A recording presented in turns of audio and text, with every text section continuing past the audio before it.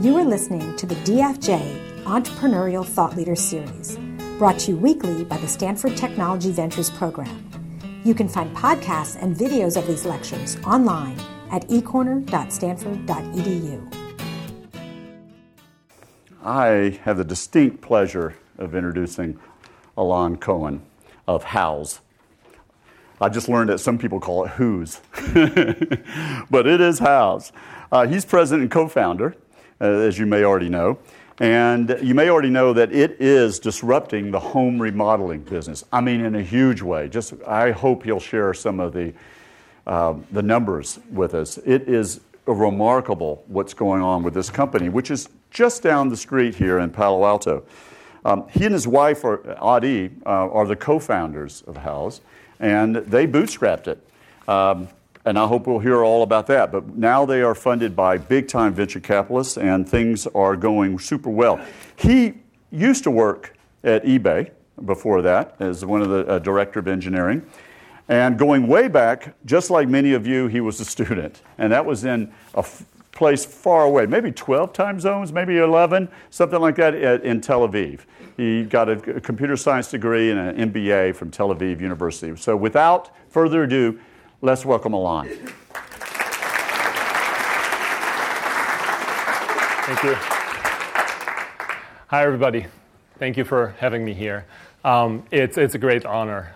In fact, I went on the website and looked at the list of people that were speaking here, and wow, it's amazing. Actually, I mean, you guys should just give a check to everybody that comes in here. You'll have the best growth fund in the world.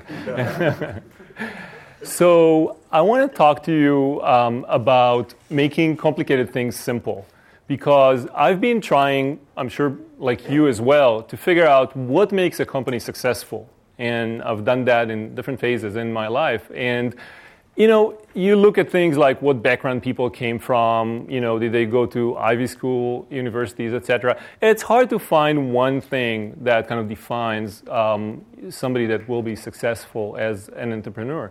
And the one thing that I saw that was common, though, between everybody is that they took something that was very complex, that was complicated, and made it much simpler.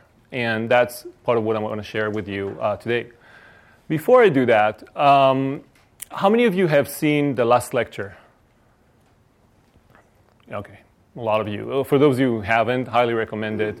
A very strong piece. And the main theme there, right, is that basically you spend your life trying to achieve your childhood dreams, right? And that's kind of how it started for me as well.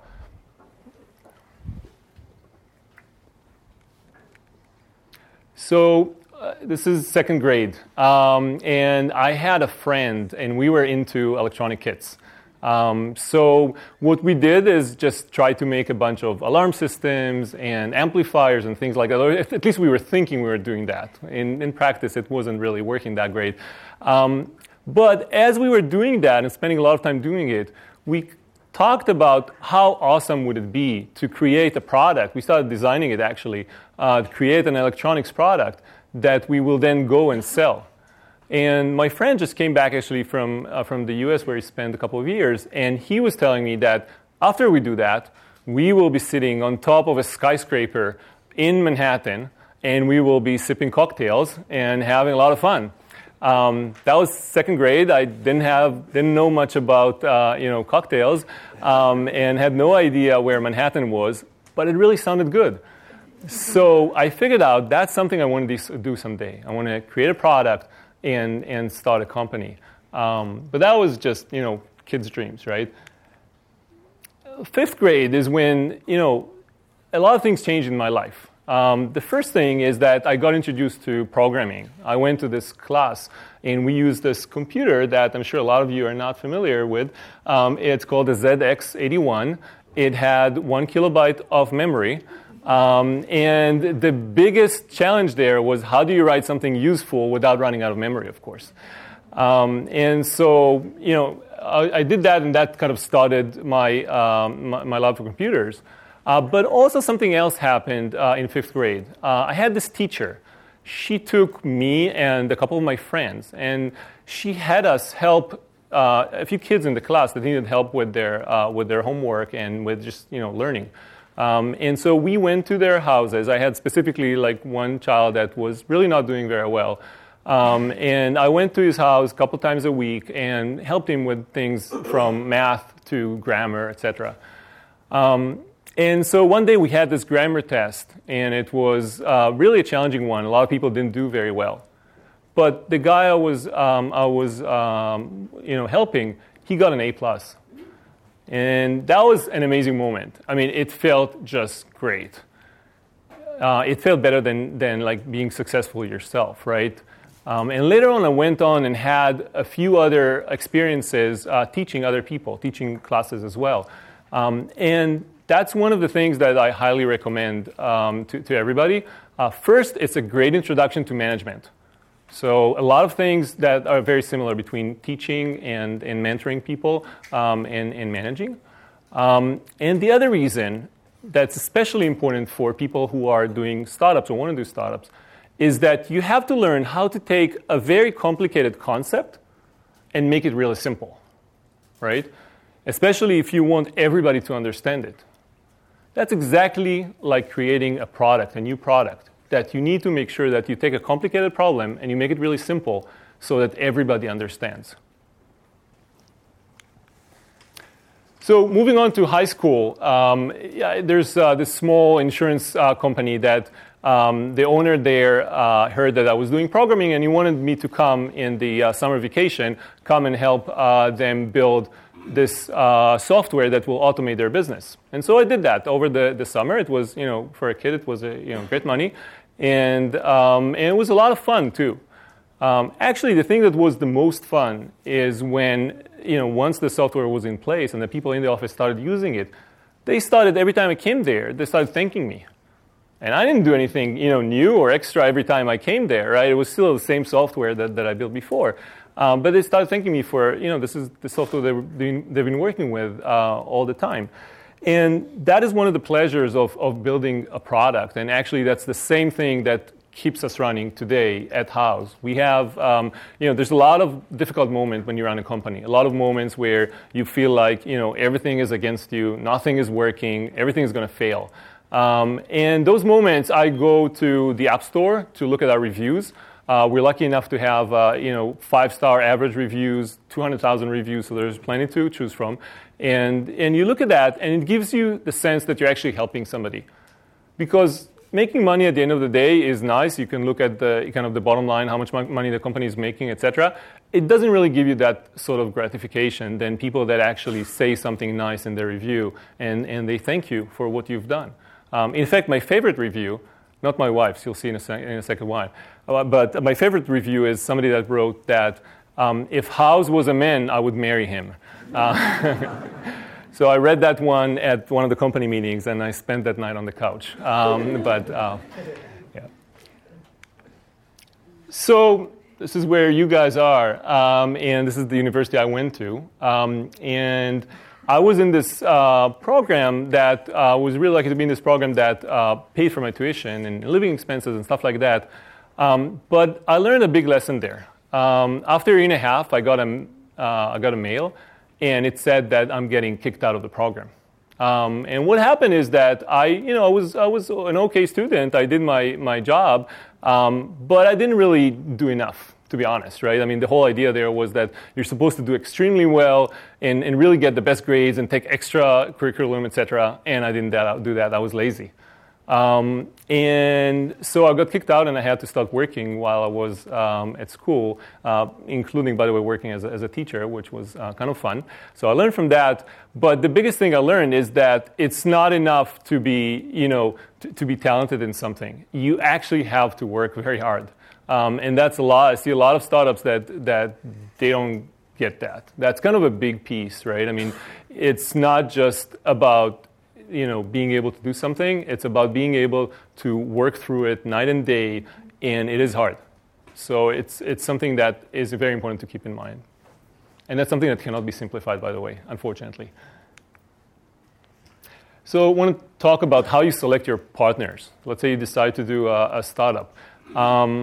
So I've had this idea for a startup in, I think it was 97 or something like that, and I had worked with a friend of mine We worked together before. I liked him. He liked me. Everything was cool. And then we wanted to run it. We went to a VC, and that VC said that they are willing to invest in me, that they don't want to invest in that other partner. And so that thing didn't work out. So something wasn't right there, either with the partner or with the VC, but it just didn't work out, and the whole thing kind of collapsed and failed, and nothing happened. And choosing partner is something that's actually very, very difficult. And I failed in that many times, actually. That's just one of the examples. But I did get lucky once, and that's when I went to Thailand. And I went on a bus similar to this one because I had to get from Bangkok to Koh Samui, which is in the south of Thailand. Usually people fly it, but didn't have enough money to fly, so took the bus. It's 15 hours bus, direct. And then I sat in the back of the bus, and then there was my wife-to-be came on board, and she was with two other friends, and they sat at the front of the bus. And so the bus driver comes to them and basically walks her by the hand and tells her, oh, you have to sit here next to this guy because other people are supposed to come on the bus. So she's doing that, right? And then we start talking for 15 hours. And actually, she did most of the talking. I have a hard time even talking 40 minutes straight like here. But it was a lot of fun, and then we got married. Not in Thailand. 3 years later. We moved in together before that and other things. And then I realized that maybe the algorithm for getting married is better than the algorithm for finding startup partners. And even though I know 50% don't work out, but it's still maybe better than how we select partners. And if you think about it, just dating first, right? And then moving in together, right?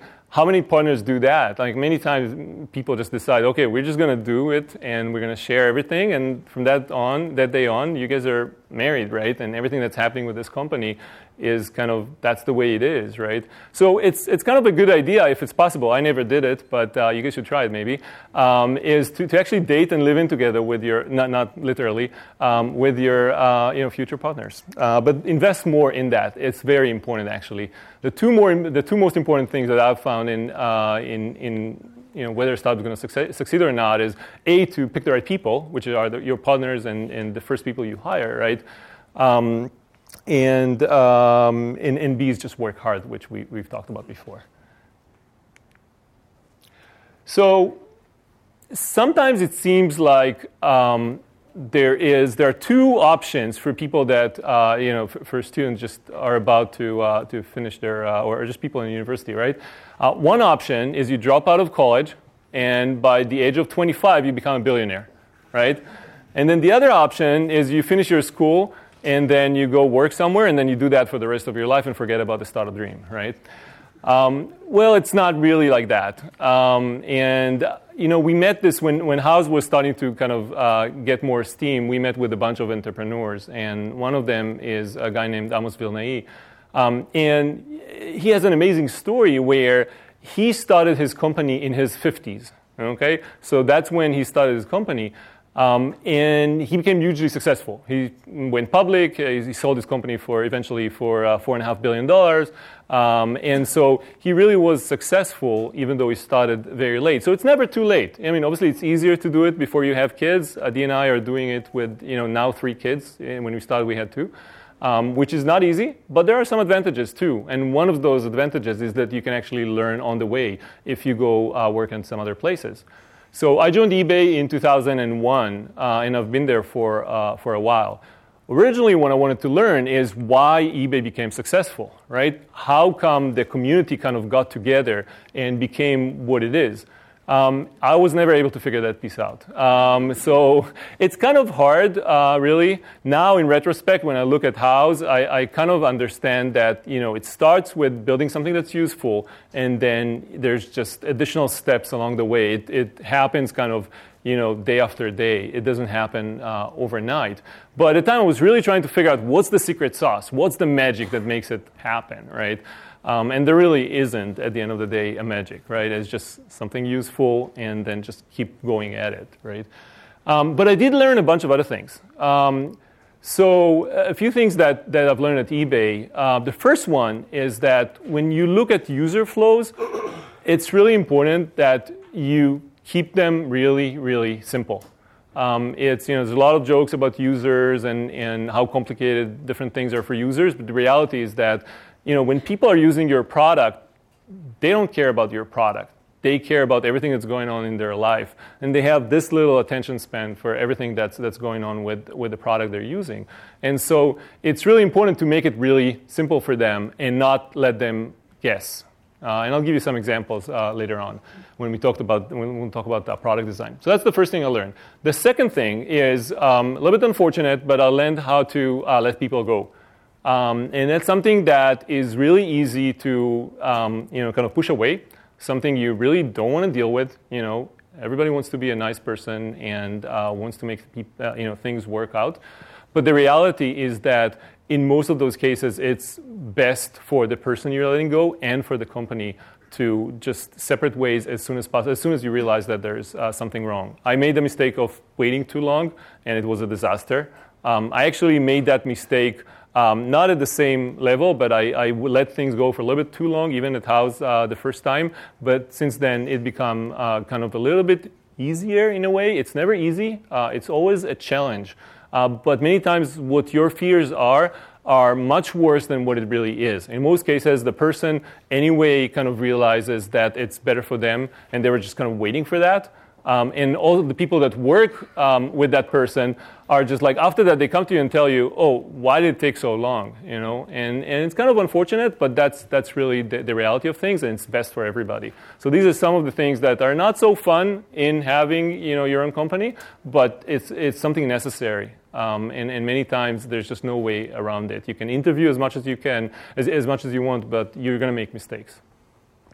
So that was the second thing that I learned at eBay. The third thing I learned is maybe how not to do some things, right? I mean, when you work at a big corporation in a company that's public, it's, things are kind of a little bit more bureaucratic. They have to be more checks and balances. And it really is difficult to get people to feel empowered, right? To feel like they can actually get things going. They can actually come up with ideas and work on them. And that's one of the things that I really tried at House not to get into that situation. We try to hire people that are very entrepreneurial and let them kind of run with it. Obviously, it's a lot easier in a smaller company, but that's something that's extremely important, is to trust the people that are with you and let them do what they realize is the right thing to do.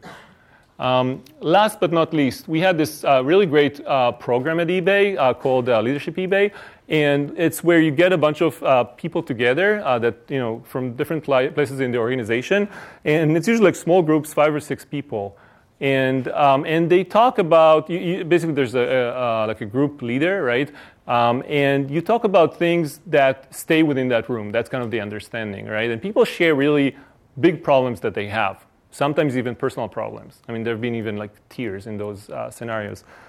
And I shared my kind of my thing, the problem I was having.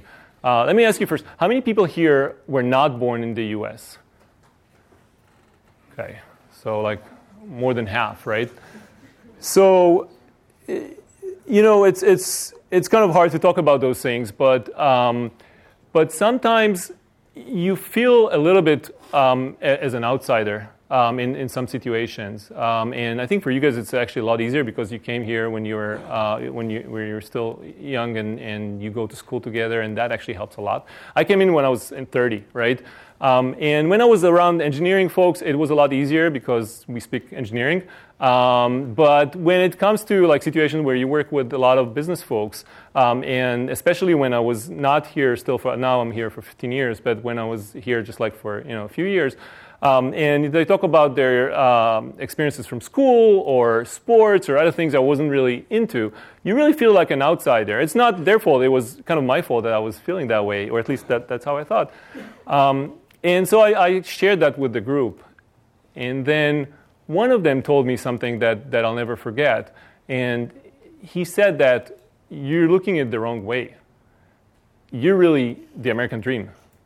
That's really what you are, and that's how you should feel about it. You came here, and now you're part of the successful company, and you're doing so well.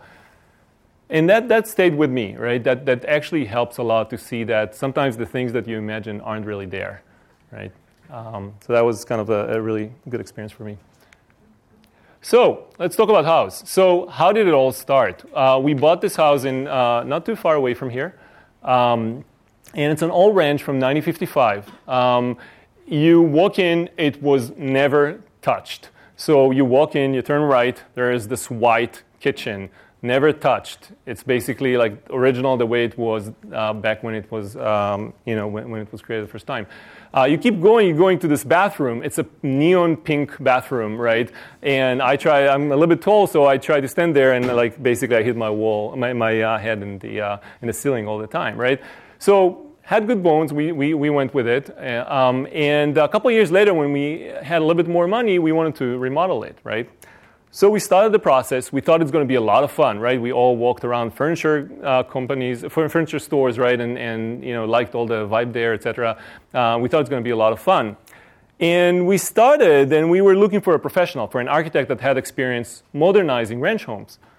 And you look at the internet, and it's like you get to this weird website. It's kind of loading really slow. It has Flash, and there was somebody that thought they'll do something really cool with it, so you have to wait for 30 seconds until the animation starts. And you're trying to figure out like what's going on there. And you can't really find out where are the professionals that I need, right? And eventually we went with somebody that our friend recommended. And it actually didn't turn out that well. So we had to, after we did all the plans, we have to basically delete them and start all over again. And later on, when we talked to other people, they told us they had the same experience. And then they sent us to the bookstore, Borders, when it was still in downtown University, right, to look at books and magazines, right, and get ideas. So we would go there and buy a bunch of books and magazines and go page by page and try to figure out, what is it that we both like. And that was a very inefficient process. And we're like, this is 21st century. We do everything online. Travel is online. Why isn't this industry online? And then we went and talked to our friends, and they had the same problems, right? Just other people in the neighborhood. And so, figured there's got to be a better way to do this. And this is how House got started. So it really started as a fun project that this is actually the first version of the website that I, as you can see, designed. And not a great designer, but actually the first designer that I worked with later on told me that for an engineer, it's not too bad. But the first thing he did is got rid of the black background. So that you can actually read the text. But it was a really fun project. I just did it over, the weekends, and Adi started working with the community after it was there. The development piece was fun because, I was like managing a group at eBay. I didn't really have been doing coding for at least a few years, and this was kind of back to basics, right? Back to actually contributing something and doing something that moves the needle, right? And making all the decisions is fun, right? You don't have to go through a bunch of approvals, etc., to get something going. So that was great. And then Adi was working with the homeowners, with the architects, and started in the Bay Area, right? And we started having like a small community there. But then what happened next was really amazing because homeowners started telling other homeowners, and professionals started telling other professionals. As well as the other way around, right? Professionals were telling homeowners, etc.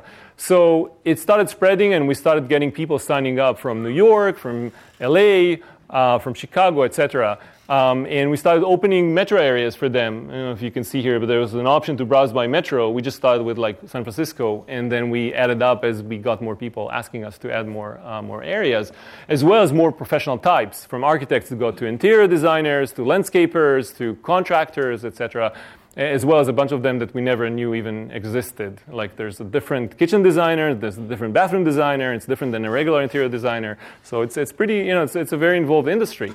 And what happened one day is that we had a friend of ours, like one of the parents from the kids' school, she came over to our house and told us, all excited, that her sister in Oregon just heard about this amazing website that helps you design your home, and she should check it out. And she was like, "You kidding me? I was like one of the first people on the site. I know the people who started it." And we thought, that's really awesome, and maybe there's something here that's bigger, right? And at that time, we already started having like several hundreds of thousands of people on the site every month and several thousands of professionals. So we started talking to some other entrepreneurs and learn what we should be doing, right? And they gave us some really good advice. Like one of them said that don't enter if what you want is to exit, right? And that's really true, and it rang really well with us because we started it as a fun project. We liked it, right? And it was solving our own need. And so, we weren't really in this for the exit. And that's a much better way to get into things, much more healthy. Because if you're looking for the exit, you're not going to get it. Maybe, I don't know, there could be some businesses where it works, but at least our experience has been that's a much healthier way to get into it and do something that you're really passionate about. So, new beginnings. So, I never done scary things like this. And so, taking risk is something that's hard, right? I mean, you're kind of giving up your full-time job and you have to, go into this new exciting thing. But it was a lot of fun. And obviously don't regret doing it. Had some trouble explaining it to my mom, but it kind of worked out. And then the best thing about it was that I was doing it together with my wife, with Adi, and it's just this partnership where you really have the same interest. You don't have to second guess your partner. You realize that's not for everybody. I've heard that from many people. I could never do this with my wife, kind of thing. But it really helps when you both have the same interests and you're both looking in the same way. At the same time, we were very complementary. We were each coming at it from a very different perspective with different skill sets, etc. So it's always fun, of course, when you're doing it with somebody that you like. Raising money. So how do you simplify raising money, right? There's tons of books on that and lectures and everything, right? And it's a complicated thing, so it seems, right? And it is complicated. So there's one simple way I realized is you do one company that's successful, and then it's easy to raise the next money for the next company. But that doesn't work if you don't have that first company. So that was ruled out. What's the definition of success? Yeah, I don't know. That's a great question. It's when the VCs are chasing you after that. Yeah.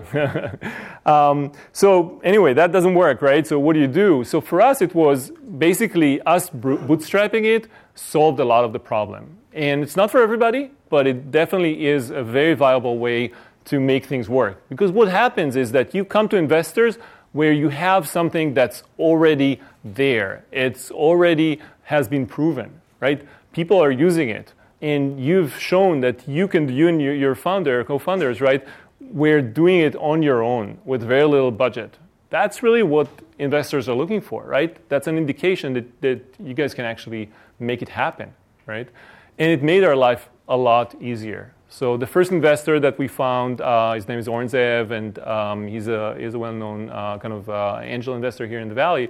And he had a bunch of successes before, and we really liked him because he was very much pro-founder. So we didn't feel like he was trying to to get a better deal or something like that. He was really trying to help us. And in fact, to this day, he's usually helpful on a variety of different things, and really just became a friend.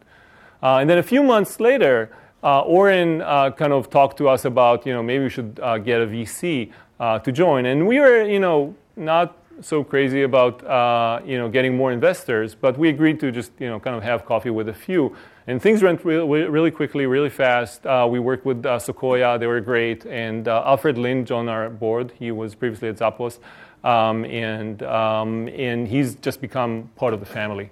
So that's been really a positive experience for us, but it was made a lot easier because of the fact that we bootstrapped the company. So building the team. So these are our first two employees. They still with the company. They started working out of our own house. This is our first engineer, Ophir, and Sheila, who's our editor. But really the first few people you hire are critical. Because you probably heard it a million times that A players bring A players. It's really the way it is, and we got really lucky. I hired a bunch of people, actually a bunch of them out of Stanford, that are just really smart, really capable, really nice people. And that's kind of what you're looking for when you're starting out, because then they bring their friends, and then people that come to interview, they see who you already have, right? And they want to come work with those folks, right? And the other thing is that they actually help a lot with setting the culture. They actually have the responsibility. They helped with the culture just as Adi and I did. They set the culture. We have a family culture. There's like things that are symbolic, like celebrating birthdays every week and having our house slippers so that you feel at home, and having rooms in the office that are after rooms in the house. But really the things that make the most difference is just having nice people that everybody kind of enjoys and feels like they can just be themselves and they don't have to play games. So you cannot underestimate how important that was, at least for us it was. Hiring is another thing that's kind of very hard to do. It's one of those things that's very complicated and you cannot simplify it. Adi and I interview every person that joins the company. It used to be both of us. Now it's one of us interview every person that joins the company. And that really helps maintain the culture that we have. And that's really important. And you learn a lot from interviews, actually. I actually learned more from interviews of people we didn't accept than people that we did. Actually, the best idea comes from those interviews of people that you eventually don't join the company. Somehow it happens that way. I don't know why. But it's really a good thing to do. When to monetize. So for us, we've started with just growing the company. We decided not to monetize in the first year or two, and that turned out to be a good decision for us. Investors helped us a lot with that decision. And so we started monetizing a little bit later on when we had IKEA and Lowe's and others approach us. And that gave us the time to build a company. So if you have that, that's a really great luxury to have. Today we have 3 revenue channels doing very well. We're doing commerce. We have subscription for professionals as well as brand advertising.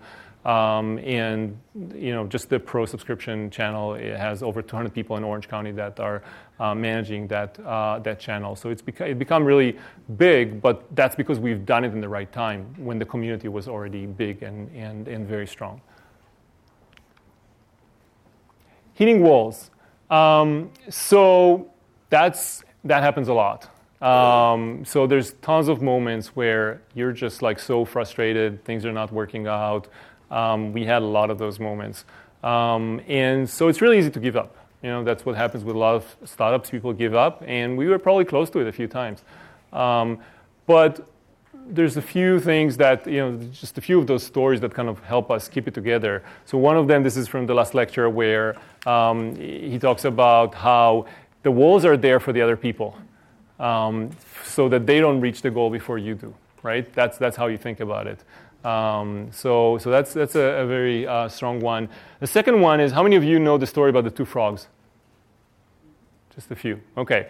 So 2 frogs jumped into a milk jar, and they started drowning, right? So they start jumping, and then one of them gives up, and they just drown and die. And then the other frog keeps jumping through the night, and the milk turns into butter, and then they're able to jump outside of the jar, and they stay alive, right? So I was telling Adi this story, and then she was telling it like we were telling it to the entire company. And whenever we have those difficult moments, that's what we kind of remind ourselves is you just have to keep jumping. Eventually, it will work out. The third one is this. I have this page bookmarked on my browser, and every time I had a difficult moment, I was reading it. It's from a German VC. He's actually kind of calling it as it is and saying how founders are not necessarily really the nicest people to kind of be around with, but what they're best at is moving walls and getting things done when others give up, right? So whenever I had a difficult moment, I look at this and say, you know what, then go ahead and quit. You'll never make it anyway. No, I'm not going to do that, right? We're just going to keep going. We'll find a way. So these have been very helpful, at least to me. Product design. So product design is very important, obviously, for us. We're a visual platform. We have these apps and the website, and now one of the mistakes we've done that we haven't hired designers early enough. And so we worked with an outsourced designer for a while. And really that's one of the things you want to do is if design is a core part of your product, you want to get those folks to be full-time as soon as possible. Today we have an amazing design team, and that's really a huge benefit. The other thing is you want to be very involved in the design process. Still, designers, for example, our designers are mostly in their 20s, and so they can do things like, buttons that have just icons on them, but, without like text next to it. But that doesn't work for everybody. Maybe, people in the Bay Area that are remodeling, you'll have a lot of 20-something, right, that have been successful in some startup, and so they're now building their home. But most of the country, it's like people in their 30s, 40s, 50s, right? So when you have this button, you kind of need to have a caption next to it so that people actually understand what it does. So things like that is where you want to be really involved in the process. And that's, to this day, I'm very involved in, everything that's going on. Many times you cannot be involved in everything, of course, but many times, I would get involved in things like moving things 2 pixels around or things like that. So this is the last slide. And it's like a question that many times people don't really ask. Is it worth it, And it's not obvious, right? Today it's easy to look at it, and we've had great success. We have 25 million people on the platform every month. There's hundreds of thousands of professionals, etc. But it was a lot of hard work throughout, right? And so I think one of the questions that I was asked before is, does it? What would you tell yourself, when you were young or before you started House? And the truth is that I wouldn't tell anything, because if I told it the way it is, probably wouldn't do it. It's like sometimes it's just better to jump in and not think too much about what's going to happen, and just jump to the cold water. So. That's it, and I want to open up to questions.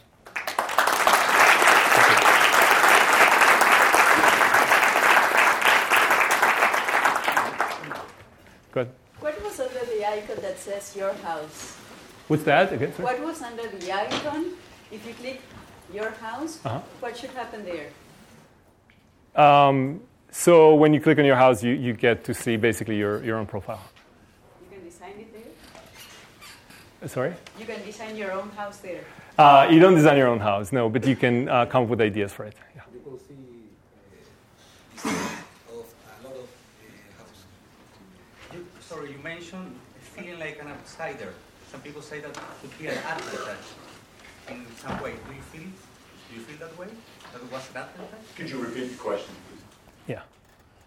So, you mentioned you feel sometimes like an outsider. Do you feel that was an advantage for you, feeling that way, seeing the things that way? No, I don't see it like that anymore. But at least at the time, that was what was going on. Yeah. Other questions? I have a question. Yeah, go ahead. So, can you tell us a little bit about the culture at the company and what you do to reinforce it? Sure. So in terms of the culture, that's one of the things that are extremely important to us. At the end of the day, it's really about the people. So as much as we can do a lot of things, right, we do a lot of things, right? Every week we celebrate birthdays. We have people's pictures on the wall, like family pictures on the wall, right? We do a lot of other fun events, etc. But really, it's all about the people that you hire. That's eventually what's really setting your culture, right? If you hire the right people, and that's why we're interviewing every person that joins, right? If you hire the right people and they're just getting into this culture where everybody feels good with each other and everybody's having fun, then it just happens by itself. So it's really, I think, most of the credit goes to the team who's creating the culture more than anything else. Yeah, go ahead. So you mentioned that during your childhood, you did have this vision of starting a product or a company someday. Yeah. But while you were working for eBay for 9 years and Yeah. you had some CEO experience before that, were you thinking, I'm probably going to try something again, or were you like, this is my life now and let's see what happens? What was going on in your mind that time? Yeah, I was thinking about it, and it's very easy, of course, to get used to. Once you're in a big company that's successful, it's just easy to stay around. So I stayed around for longer, and it was also fun, right? I mean, I enjoyed a lot of it, and I had great friends there, and we were doing some interesting things. But yes, I did have this thought that sometimes it will happen. Absolutely, yeah. Yeah. Go ahead. You mentioned that in the first 2 years, House didn't think of the monetization model, but was it hard to actually convince people to work with you when your company don't have a monetization model at the start? So will employees actually feel, why should I work for a company that doesn't have a revenue model yet? Yeah, that's a great question. So I'll just repeat the question, right? So when we didn't have a monetization model in place yet, how did we convince people to join the company? I think the first people were, first of all, some of them we've known, so that helped a lot, of course, to establish trust. And we did talk about the plans to monetize, right? And so that helped. But definitely in the beginning, it wasn't easy. Like in the first few months, at least until Sequoia, once Sequoia came on board, it was easier to explain to people that, hey, if Sequoia kind of is invested in that, it's definitely something that's worth doing. But before that, it wasn't easy at all. So the first few hires were extremely, extremely challenging, definitely. And not just because of that reason, also because we didn't prove ourselves yet. Although we could talk about the fact that the site was there were hundreds of thousands of people on it, we could talk about the potential, etc. So that did help. Yeah? The way you explained it sounded like you just put up the website and users kind of suddenly magically appeared. Is there something specifically that you can attribute to raising a lot of attention to your website or bringing a lot of attention to your website? I think the main thing is that the need was there, right? People were having these problems just like we were having those problems. So they were just happy to have something that solves their problem, right? The other thing that helped us a lot is that the professionals, the architects, the designers, the contractors, they used House as a tool, right? So they were going and telling their customers, you know what, why don't you first collect some ideas instead of trying to kind of explain to us what you want? Because some people say modern and they actually mean traditional, right? It's really hard to figure this out. And so for them, it has made their life a lot easier. In fact, we have a lot of testimonials from professionals that are saying that instead of a 9-month project, it became like a 3-month project just because it's helped so much with explaining what you want. Yeah. With working with your wife, how do you stop from bringing work problems home with you? Say it again. How do you create the work-home separation? Yeah. Yeah, we have 3 kids, 12, 8, and 1. And so one was obviously conceived while we were at the house. So we kind of insist on making it more complicated. And it's not easy. There is no slam dunk answer. There's a lot of things we're trying to do. Like try to put some limits, although you cannot realistically not talk about work at home. It's just too challenging. But we try to put limits, especially around the kids, right? So we try to make sure that we have our time with them that's just dedicated to them. And we made a rule at some point that we're not going to work over the weekend. Because in the beginning, we were 7 days a week. And we made this rule that we're not going to work over the weekend outside than maybe a few specific hours. And that helps a lot too. But it's never easy. It's never easy, and it's just a lot of, you need to talk about it and come up with ways to improve it. And the other thing that we realized is that as you hire more people, there's 400 people in the company now, it doesn't come any easier. So you think it would, but it doesn't. So that's something that we're constantly working on and trying to get more help, etc. Go ahead, yeah. I want to ask about the future. Uh-huh. How many time and resources do you invest in planning the next step and how to keep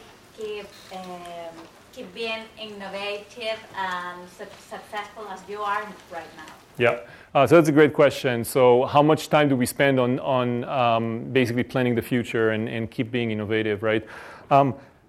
So we've had a lot of copycats in the last few years, and we had anywhere from sites in China that copied our entire site, including the JavaScript, including they copied the videos and they just put voiceover, and so obviously, and there were copycats also in the U.S., including by some larger companies. And so it's always important that you keep investing in the future, right? And so that's really the thing that keeps us ahead of the game. And we try to allocate, we kind of work on a portfolio strategy, right, in terms of what we invest in. And we try to allocate some significant amount of resources to kind of building the next thing and helping solve the next problem. And looking at both from the needs perspective and the technology perspective. So on one end, you want to look at what problems are there in remodeling and design that we haven't solved yet. And on the other end, we try to look at what new technologies exist. For example, around images, for example. There's a lot of things we're trying to do around graphics and figuring out what's in the image and things like that. What can we do around that, and then figure out how it will, work its way into the product. Yeah. I associate a lot of the success of the platform with the simplicity you mentioned, but also the tasteful content. Mm-hmm. How do you arbitrate good taste? Yep, good question. How do you make sure that the content on the site is the best content possible, right? So it's a mix of, first of all, an amazing community that, by definition, all the pros that are on the site have amazing work. So that has been the number one factor in all of that. And also a great homeowner community that helps us, by their choices, both implicit and explicit, helps us figure out algorithmically what is the best content. We also have an editorial team that's helping with a bunch of different things and helping curate content. So mix of all those strategies. Yeah, go ahead. I was wondering, would you say that you feel at home in the United States, and have you ever thought about going back to Israel? Yeah, good question. So do I feel at home? Yes, I do now. I've been here for 15 years, and that's a long time. So I do feel at home. And we've been living in this house for a long time, and we've been working on it. And so it does feel like home, and Palo Alto feels like home. But I do have a place in my heart for Israel. My family is there. I love the food. I love the beach. A lot of different things there. So we go visit all the time, right? And going back is a question that I'm sure a lot of people here are thinking about, right, as well, right, at some point. From a startup perspective, I think the U.S. has amazing opportunities, right, that don't really exist anywhere else in the world. I think the fact that you have so many people kind of around, with kind of an openness towards innovation is really amazing. It doesn't exist in other parts of the world, at least from what I've seen.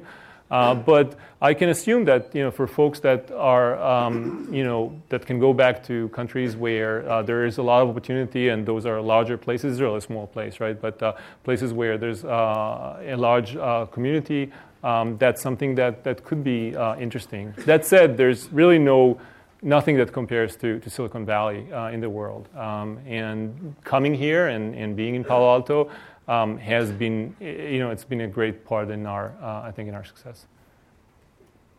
Go ahead. Why have you decided to cross the ocean and go to another continent, given that I assume you still have a huge potential here in the U.S.? And I've learned that you plan to expand in 15 countries. So what was your rationale behind it? Yeah, so we recently opened offices in London and Berlin and Australia and Japan and Russia. And so we're expanding to Europe and some other parts as well. The rationale is that design is something that is global, right? And actually we found that a lot of people in the US like to see international design. We've uploaded this amazing apartment that an architect in Milan put together, and everybody was drooling over it, right? And so there's a lot of appetite for that. And so we feel that by going global, we don't only add additional markets to the platform, but actually this mix of styles and ideas from all over the world is creating something that is greater than the sum of its parts. I think one more there. Yeah. In what ways do you feel that your career and success as an entrepreneur has been affected by the Israeli culture in your upbringing? So yeah, I mean, a lot of people talk about Israel as startup nation. There's a book like that, I think, too. And there's a lot of reasons why that may be the case, including investment in technologies and a bunch of other things that are cultural. But if you look at successes of startups, you see that it's all individual at the end of the day, right? every startup is different. So it's hard to say that there is like one rule of why one would succeed and the other would not. I think it's all, at the end of the day, about you as a as a person and the opportunities you're exposed to, and of course, how lucky you are too. That helps. Go ahead. Yeah. Coming from such a technical background, what changes in your own thinking did you have to make to work on such a design-oriented product? Okay. So the question was, given my background as an engineer, I'm assuming, right, is, what was it like to work on a design-oriented project? I think I learned a lot. I think there was a lot to learn. I didn't know a lot in the beginning, and I certainly made a lot of mistakes. I think I mentioned one before, right, not bringing more design on board earlier on. But I also had a lot of people to learn from. We hired a bunch of people now in the design team, but also in the editorial team and other places. And we work with our community as well, right? And they have a huge part in making this successful. And so it was definitely a huge learning experience, although I wouldn't still call myself like an expert designer in any way. Yeah. You mentioned one of the hard things was learning to let people go quickly enough. So what are some of the signs you look for when making the decision? And how do you convince yourself you made the right decision? Yeah. So the question is, when you let somebody go, how do you make that decision? How do you know if it's the right decision or not? I think every case is different, to be honest. Sometimes it's based on just cultural fit. Sometimes it could be based on abilities, right, or performance. And it's never easy. So it's really all individual decisions. Other questions? There in the back. So given your experiences when your kids go off to college, what do you think is going to be the advice that you give to them? To listen to their dad. That would be the first advice. Really just to do what they're passionate about. That's really, at the end of the day, what it is. Because you don't want to live in a life that's kind of fake, right? You want to do something you're enjoying. And whether that's a startup or something else, I think it's all good as long as you're enjoying it. So that's the only advice I have. Yeah. Good. So House is in this very interesting spot right now where it's like one of the darlings of the Silicon Valley, and it's all nice and shiny and bright right now. As the person who gets to see the inside of it also, do you think we have a tendency to just paint things as success and failure? Just what insights do you have at being at this point of time in the story? Yeah. So, it's definitely true that when you look from the outside, you only see the successes, right? You don't see all the difficult moments. You don't see everything that's going on. And that's why a lot of founders talk about this roller coaster that exists, right? So when you're on the inside, you know that things are not always as they look from the outside, right?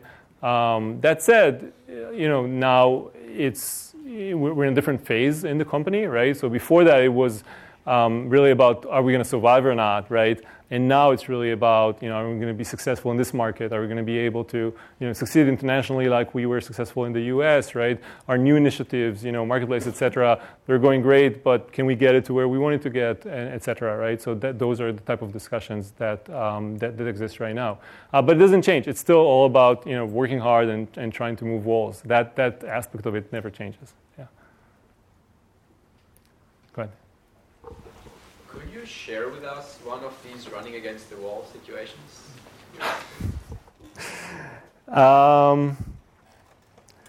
There's certainly a lot of those moments, right? For example, the hiring people is always something that's hard to do, especially hiring engineer in this market, as you guys probably know, is something that's hard to do, right? And sometimes get pretty crazy, right? And so you want to, you look at that and you want to grow your team, and you have more stuff to do that is going to create a lot of benefit for the company, but then you can only hire that fast, right?